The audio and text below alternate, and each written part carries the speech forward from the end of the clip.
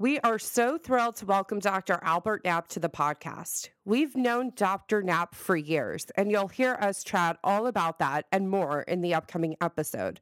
His area of expertise is autism, and we were fascinated by a lot of what he had to say.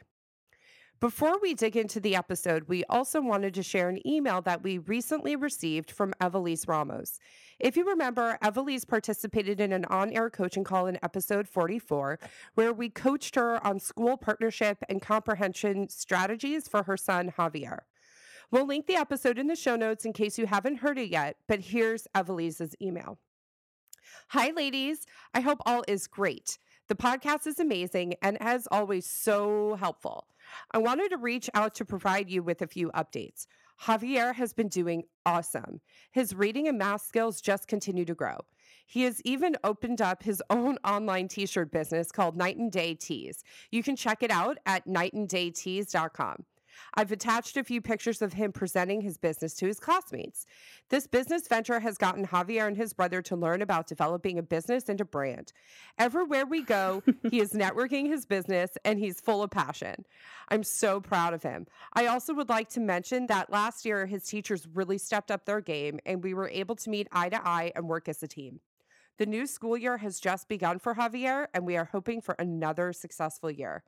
Thanks again for all you do, and a special thanks to your guests for providing amazing tips and for opening up to share their stories. Evelise, thank you so much for just sending this to us unsolicited. We love getting emails from former guests who have been on the podcast. So, Smarties, if you want to support Javier's business adventure, we put his website in the show notes as well. And go check it out. He has super cute stuff. And now, without further ado, here is Dr. Albert Knapp. Let's dig in. You want to learn faster, but sometimes working harder is just not the answer. You have to learn smarter. The Educational Therapy Podcast. Hi, Smarties. Welcome to episode 77 of Learn Smarter, the Educational Therapy Podcast. I'm Stephanie Pitts. And I'm Rachel Kapp. And today we have Dr. Albert Knapp with us, who is a licensed psychologist, a doctoral level board certified behavior analyst, and a registered play therapist supervisor. Dr. Knapp runs a comprehensive mental health organization in Redondo Beach, California. His agency specializes in the treatment of individuals with disabilities such as autism and typically developing children and teenagers. Hi, Albert. Welcome. Hi, Rachel. Hi, Stephanie. Thank you for having me today. We're excited that this all got coordinated and you're finally here. Yeah. Mhm. Yay. So for those of you who don't know, Albert, his office is actually in my building, just a couple doors down. So we often share cases. So I'm excited to have him here. And I want credit for this relationship, though. you get credit for my office because Albert helped me get my Right. office too. That's true. I technically did meet Rachel first. And you told me where your office was, and I said, well, you need to meet Steph. And then look at all that has blossomed. Yep. It all went down. And I have an office. Yay. Yay. Boy. So anyway, Albert, we thought it would be great to have you on because one of your big expertise is autism. Mhm. And there's a lot of questions and misunderstanding about autism. And since you're an expert in autism, we're so glad to hear all of your expertise. Well, thank you for having me. I'm really excited to share what I know with the world today. So let's start really simple and make sure we all have a similar basis of understanding, because I think at this point, the majority of the world, or our listeners at least, understand what autism is, but how would you define it? Okay. So autism is a neurological disorder that affects how one's brain works. And the two main deficits in autism are social deficits as well as restricted repetitive behaviors. We tend to be deficit oriented when it comes to autism, but are there benefits to it as well? There can be some benefits. One of the benefits essentially could be perseverative interest if they are a socially appropriate interest or they're interests that serve them well in academics or their education.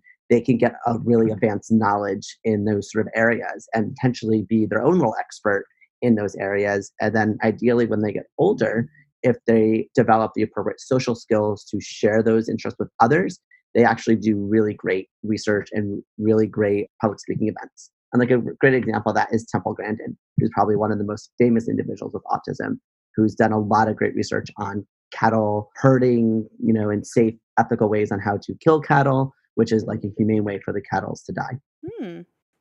I didn't actually know that. Do you know who Temple Grandin is, Steph? Mm-mm. I believe when I was at Berkeley, she came and spoke, and she talked about how she was one of the first people who put herself in the position of the cattle and saw what they were seeing. And what they Hmm. were seeing was terrifying the animals. And so, correct me if I'm wrong, Albert, but they changed a lot of the way that they do things Yes. as a result of her interpretation of what the animals were feeling and experiencing. Yeah. That's very cool. There was a really great documentary on HBO about her life where Claire Danes plays Temple Grandin. And Temple Grandin has said that it was a pretty accurate representation of what she's done. That's awesome. Television viewing for tonight Yeah. for both of us, I'm sure. Yeah, Yes. totally. So I'm curious about autism has definitely changed over the years, right? There were different terms like Asperger's and Yes. things like that. And now it's the umbrella of autism spectrum disorder. Yes. So up until the DSM-5, which now came out probably about 3 to 5 years ago, there was like kind of 3 different severity levels for autism: pervasive developmental disorder not otherwise specified, or essentially PDD-NOS, was the most mild form of autism. Typically, there were some social difficulties, but no language delay, Okay. and very mild to none sort of restricted repetitive behaviors. So kind of just a very mild presentation. Okay. Then kind of the next one up that was a little bit more severe, but not the most severe, is Asperger's disorder, or commonly called Asperger's syndrome, or just Asperger's for ease. And the only diagnostic criteria that was different between Asperger's and what they called autistic disorder back then was language delay. So individuals diagnosed with Asperger's had no language delay. So they had typical language development, but they often had like kind of formal speech, kind of little professorese talk. And then the rest of the criteria is exactly the same. But because they had language abilities, they're able to learn a little bit better. So they tend to present more higher functioning, essentially, because they were able to have typical language development. And then the most severe presentation was what was called autistic disorder. And it was essentially a language delay before the age of 2, and then social deficits and restricted repetitive behaviors. And that was all in the DSM-4 TR, or DSM-4 text revision, which is what TR stands for. And then when the DSM-5 came out, they collapsed all those categories together. And what they did is now there's just one disorder called autism spectrum disorder, and they have severity levels. So they have severity levels 1, 2, and 3, and they rate the severity levels of social deficits and restricted repetitive behaviors, where 1's mild and 3 is the most severe. And the diagnosis also allows for individuals to move independently within the severity levels in both the socialization component and the restricted repetitive behavior component. Fascinating. So, yeah, people believe it gives a richer understanding of the individual and allows for more flexibility and movement within the diagnosis while still maintaining the diagnosis. Interesting. Because with autism, it's one of the few diagnoses where it can be made by history, even if you don't currently meet any of the diagnostic criteria. Oh, I understand. So if it was how you were in the past, but not necessarily how you're presenting now, you can still give the diagnosis? Yes, it would probably just be level 1. And in the narrative explanation of the diagnosis, you'll explain that while none of the current criteria is met per history and review of records, it was clear that this criteria was met back in early childhood when the child was 3 or 4 years old, or early elementary school. Ideally, with intervention, individual deficits will be masked, they'll learn new skills. Right. And we would love if individuals that, are older into teenage years, young adults, that if they did go for an evaluation of autism, they wouldn't what we call like pop or ping on any of the autism scales. Because that means that early intervention or intervention worked and they're no longer exhibiting the behavioral characteristics of autism. That's fascinating. It is fascinating, actually. I didn't know that. That would define success, is if they didn't meet. Yes. That would mean that the interventions were successful. Mm-hmm. Exactly. This is why intervention is so important. I'm really excited about the change of diagnosis. I think it's better for families because it gives them a more sort of specific look at their child or their, partner, whatever it may be. And it really allows them to understand the flexibility of fluidness within the diagnosis. And it's not so much a kind of label where in the past Asperger's were higher functioning with air quotes and individuals with autistic disorder were lower functioning again with air quotes. Understood. So what I'm really interested in, and it is because I've had experience with this in my practice, is girls getting misdiagnosed as inattentive ADHD when it was more accurately autism spectrum disorder. Mhm. I think there's starting to be a greater understanding of this, but can you talk a little bit about why that would happen and what's kind of being done to correct that? So autism typically affects boys 4 times more than girls. So it is much more common for a boy to be diagnosed with autism. Additionally, when you look at all the diagnoses, boys are generally diagnosed with what we call like externalizing disorders. So disorders that are disruptive, you can visually see what's going on. They tend to act out more than girls. So all the disorders that have a very clear sort of like behavioral component to it, boys tend to get diagnosed more than girls with that. And then girls tend to get diagnosed more with internalizing behaviors, things that aren't as keen to the outside observer, things that are more internal. So I think with your question, with girls being diagnosed as inattentive ADHD, a lot of those are just maybe they're not blurting out answers, they're just kind of missing things or they're not focusing. They're maybe a little bit more quiet, so they're not talking as much. And you probably start to see issues in schoolwork where they're not keeping up. Mm-hmm. And so essentially, whenever there's a schoolwork issue, I think the first diagnosis that always comes to mind is ADHD, whether it be inattentive or hyperactivity. And it really takes a really keen observer to do a really rich developmental history to really determine, is it truly inattentive ADHD or is it potentially autism spectrum disorder? So one of the gold standards in assessing autism is called the ADOS, which is the Autism Diagnostic Observation Schedule. They're currently on their second revision, and it's a semi-structured interview with the evaluator and the individual, and they do very specific activities that target each of the core deficits of autism. And then the individual is scored based on how well they perform those activities.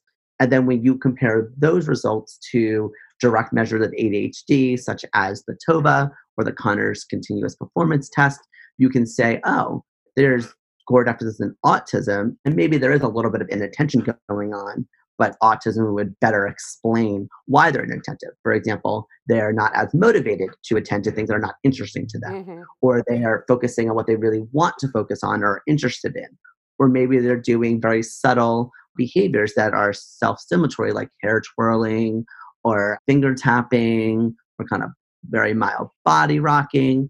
And those things potentially may go unnoticed and just be, oh, she's zoning out, she's looking out the window or whatnot, she's not attending to what's going on.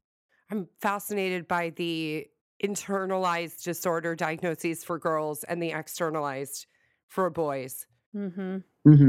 Yeah, it's been a long phenomenon. As new students go through school, hopefully they learn that, and then they are essentially paying attention when they're diagnosing, and they have to really do a really rich developmental history to really understand the disorder. I've had a couple of clients in the practice where we've gotten an assessment. The girl had been inattentive ADHD all the way through. That's how it presented. There were some social issues that she would have with friends. This is a couple of different cases I'm kind of combining into one story, and black and white thinking and maybe more rigid. And Steph will remember when they came back and they said this diagnosis, I lost my mind because I didn't see it. I didn't see it in her. And ultimately, the decision that was kind of made was, even though when we've read through these reports and we saw how the assessment was kind of put together and the narrative was established, it totally made sense. Functionally for her life, it wasn't going to be a useful tool for her to necessarily experience her world through the lens of this is who I am. Does that make sense? Yeah. Because it wasn't such a deficit that it was easier to focus on the behaviors, and the social issues were so mild and under the radar. So it was really fascinating when this all came to light those couple of times. Yeah. I was shocked both times. Yeah. I mean, there's some where I think that sometimes the diagnosis doesn't necessarily matter for us because we treat how it's presenting. But There's been a couple of times where I've been surprised that they got the diagnosis or surprised that they didn't get that diagnosis. Mm-hmm. It goes both ways, actually. But we're not doctors and we can't diagnose. So it's not something that we really delve into much. But just, on a personal level, when I'm reading it, going, oh, interesting. Okay. Mm-hmm. It's intellectually interesting for us to see how you guys put this all together. Yeah. Well, in order to really thoroughly understand a diagnosis, individuals really should get psychological testing because you compare and contrast various disorders that look similar but have very different origins. And, the DSM can be a little bit overwhelming, but there really is a core issue with every disorder in the manual. Hmm. So, like, looking for that sort of issue would then kind of guide you in what diagnosis to take. And again, with autism, it gets a little tricky because you can diagnose it via history only. And sometimes, even right in the DSM, it says that the disorder may not manifest itself until social demands exceed social capacity. So that's sometimes what leads to later diagnosis of kids in like maybe later elementary school or middle school when socialization becomes a huge part of their development and they're not able to do it. And for girls, they turn inward of themselves and they get isolated and depressed, not necessarily clinically, but just, sad and like lonely. And boys tend to act out because they're not fitting in anymore. So, Albert, is there anything else that can be diagnosed purely through history? Or is autism really the only thing? Never thought about this. That's a good question. I need a moment to think about that. Off the top of my head, there's a lot of disorders that there's a time specifier, so they have to have symptomatology for X months or X years in order to make it. But something that is not fully present now, off the top of my head, I don't think so. I think autism is the only one that if you're not presenting with it currently, you can still be diagnosed with it.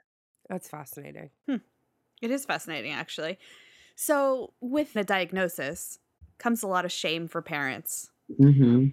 And there's families that, don't necessarily accept a diagnosis because they don't see it or they don't want it to be true. Or some families fully embrace it and start their run of how they're going to help their children. But what do you say to parents who are exhibiting signs of this is a really hard diagnosis to ingest and help their child? Because I imagine that you are telling parents yourself. So what do you say to them? So I emphasize with them that they essentially are mourning a loss of a typically developing child. And they're now embracing on a path of having a child with special needs in some form or fashion, some more severe than others.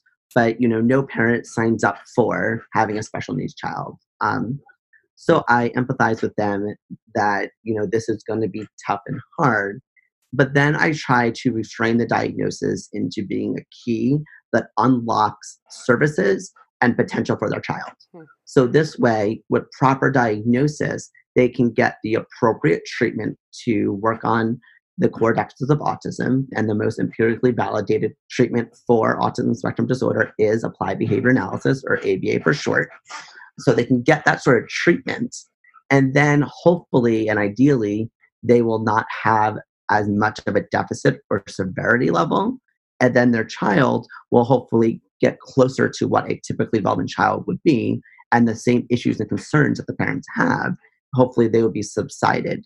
They also get to form a relationship with their child that is essentially blanketed with this diagnosis, and they can learn really unique skills that they have. They can relish in what the kid's really good at, and they can find those moments of love for their child when they're really connecting with them. While kids with autism still want love and affection, they still need nurturing touch, and it's just learning how to interact with them in a way that's mutually enjoyable for both. And that's something too that they can learn over time. But it is definitely overwhelming for parents, and it is definitely something that is shameful. And I try my best to have them embrace it and not hide it, because if they're able to embrace it, they're going to be more willing to look for services and support for their child. 100%. And what services besides the ABA do you recommend for children that have been diagnosed? I'm sure it depends on age, but...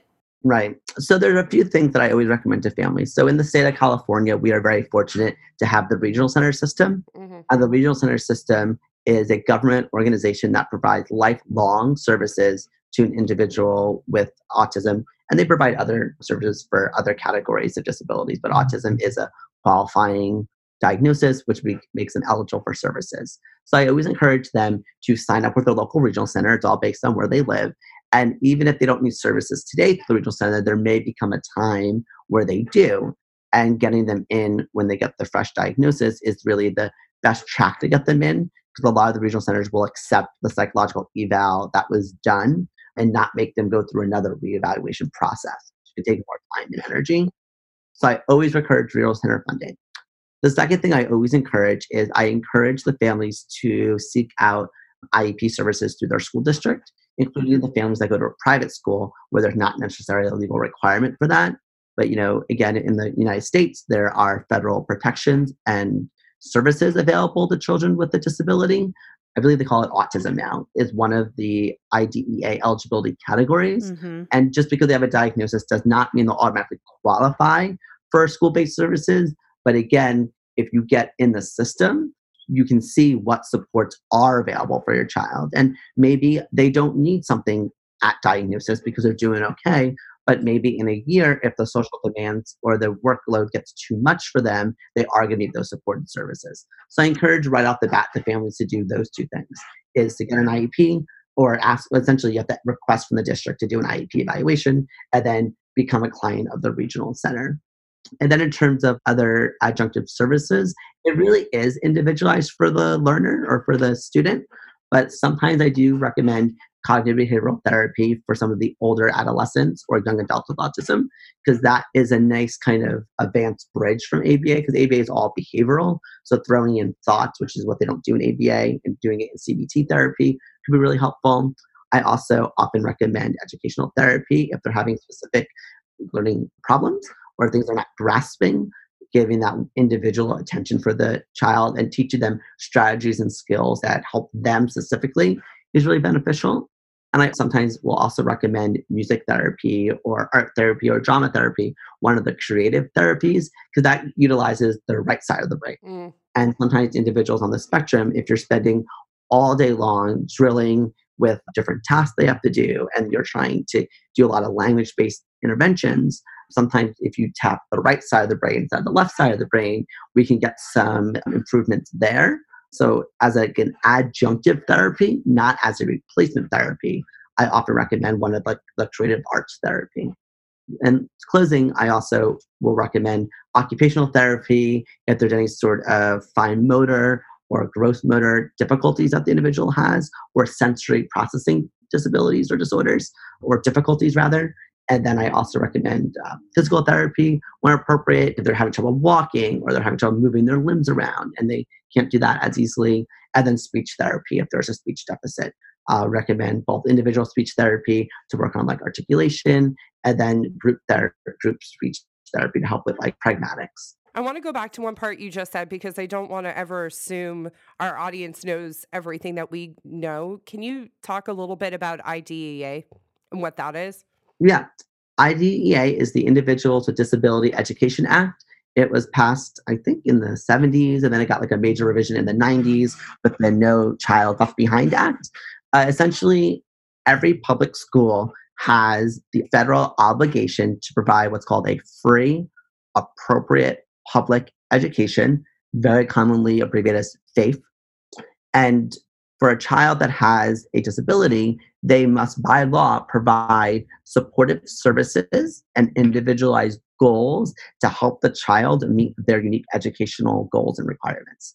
So every school district has to do it. If the child's in private school, there is still an obligation from the home school district, so wherever the family lives, for them to do an IEP evaluation.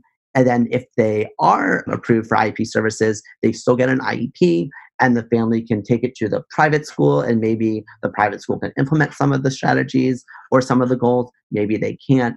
I know some private schools do what's called a step plan, which is it's not a legally binding document, but it's a similar process where they will identify the unique learning difficulties of a child and then implement that in the school setting. Mm-hmm. And then for IDEA, I believe there's 13 different categories, and I don't know them all off the top of my head, but the two that relate to mental health the most would be other health impairment, which is often where ADHD gets classified as. And then there's an autism one. Oh, actually, there's three. And there's also a specific learning disability. So mathematics, reading, comprehension, writing. There's also it's called specific learning impairment, actually, on IDEA. So very similar terminology, just different words for different groups, I guess you can say. Right. The 13 or 14 categories that you're mentioning, these are the 13 or 14 different ways that the public school system can qualify somebody for the IEP or 504, whatever is going to take place next. Yep, that is correct. They have to, quote unquote, fit into one of those categories. Yes, they have to be eligible and like meet the criteria to be in that category. There's also like traumatic brain injuries Yep. and things like that. I mean, I would say most often our clients get OHI, which is other health impairment. Right. Yeah. There's also emotional disturbance is also one of the categories. Sometimes more severe pathology would end up in there. So that one's also used for kind of mental health individuals as well. All right. So this is amazing. Mhm. I want to know what you recommend. I know you do testing and do reports sometimes, but strategies to help students learn that have been diagnosed or undiagnosed, and maybe they'll be diagnosed at some point. But maybe if you have a learner or a child that you're suspecting something is going on, what would you say would be some strategies that you like to give parents? So when I think about learning, because I'm a behaviorist, I also think learning is like an active behavior. You can see the learning process take place. You can see the learning by the individual learning how to do new math problems or learning how to read new words. So there's like an observable component to learning.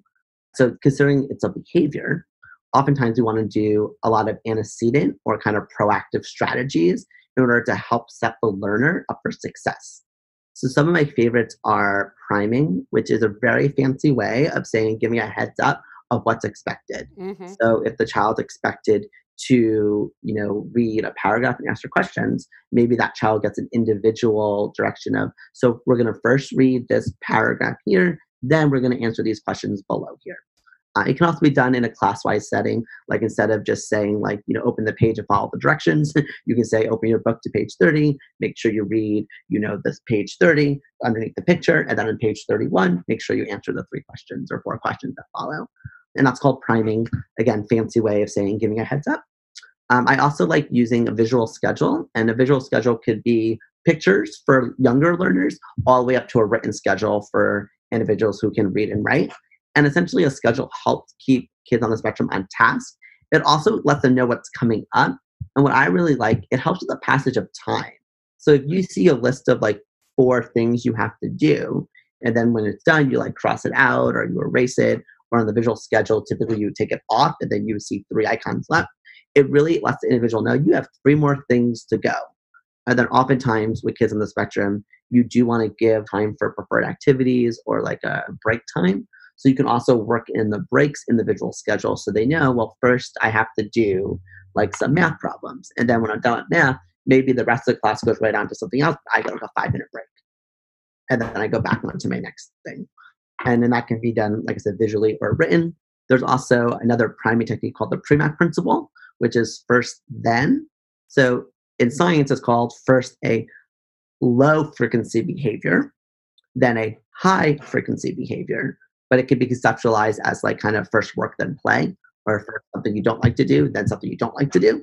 Because typically things you like to do are high frequency behaviors and things you don't like to do are low frequency behaviors. So that's another kind of way to get them to know, you do this one thing I need you to do, then you get to do something that you prefer to do. So that's called the Premack principle. Another strategy, behavioral momentum, which essentially is designing the child's learning activities to be the easier stuff first, and then working up to the harder types of problems. Because in the behavioral world, we would say they would get access to reinforcement. They would feel good by being able to complete a problem or answer a question that is easier for them. And then that kind of happiness feeling that they get, or if they need external motivation, then that way they get that kind of motivation to go on to the next one and the next one. So you definitely want to use behavioral momentum. Another really good one is prompting. So there's all types of prompting from least to most. A really easy prompt hierarchy is a gesture or visual prompt as the least instructive. Then a model, you show how to do it, but you don't do it for them as like the mid-range prompt, and then you would directly verbally tell them what to do, and or you would hand over hand prompt them depending on the task as like the most instructive prompting to use. So that's something that is often done. And then the last two strategies I want to share are reinforcement-based strategies. Reinforcement is a fancy way of saying giving the child something that they like, which is going to increase the likelihood of the behavior, in this case, learning, would continue. So from really easy things like verbal praise or, high fives, just giving them a lot of individualized attention when they are doing what you want them to do, and probably at a higher frequency than like the general class would need, or a typically developing person. We call that differential reinforcement of alternate behaviors, DRA for short. And then also a common one used, especially with smaller kids, but you can definitely use it with all learners, is a token economy. There'll be a little, like usually it's a laminated thing. There'll be anywhere from like 3 to 10 little spots, and they would get like a little icon, i.e. a token, every time they do what's expected. So it helps the individual learn like how much they have to go. Then when they get all their tokens, they typically get a preferred reinforcer, something they like, or they get a break from the work demand, usually also something that they like to do. And then when they get all the tokens, they can see that they're working towards that. And again, it helps with the passage of time. It kind of provides a concrete example of what they did in order to get that token. So on the podcast, we often talk about how you really only want to start one thing at a time, but how does it work for learners who have autism? So for learners with autism, you kind of want to take a look to see what works for what. So for example, a token economy might work really well for math, and that's what gets them to learn their math skills. But maybe priming works better for reading. So you have to be willing to try different things. It's not a one size fits all. And you have to be willing to give it a couple of days before you throw in the towel and says, well, this isn't working for this learner. So you want to make sure that you give things a good, honest college try. I say at least a week of doing it relatively consistently. Nobody's perfect, but more often than not, you want to be able to try a strategy. And if it doesn't work, then rethink what could work for this individual. And think about, well, what did the learner not like? For example, if you're priming a kiddo and like, stop talking to me, they probably don't want that because that's distracting to them, or they're not enjoying that. So maybe for them, you do a token because that's just visual. You don't have to talk to them. You just place it down, and then they don't get distracted by hearing the praise or whatnot. So you kind of have to ebb and flow a little bit and give it a try. And also something that may work for like a month could stop working. So then you have to retry a different strategy. So there's never going to be this strategy works perfectly 100% of the time for this learner. So you have to be willing to ebb and flow and change things out. Albert, how can people connect with you and learn about your services in your practice, and if they want to reach out to you individually, if they have questions? Oh, perfect. Probably the easiest way would be go to our website because all of our information is there. So that's www.akatherapy.com. They can also email me directly. My email address is drknapp@akatherapy.com.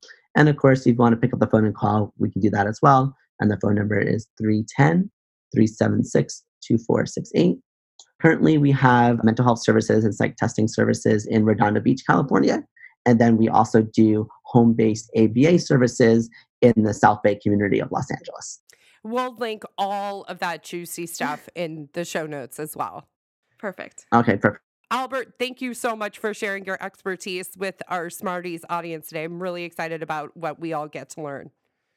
Oh, thank you for having me today. It was great to talk with you guys, and I'd be more than willing to talk to any families that reach out that need some more information. Awesome. Thank you. Thank you.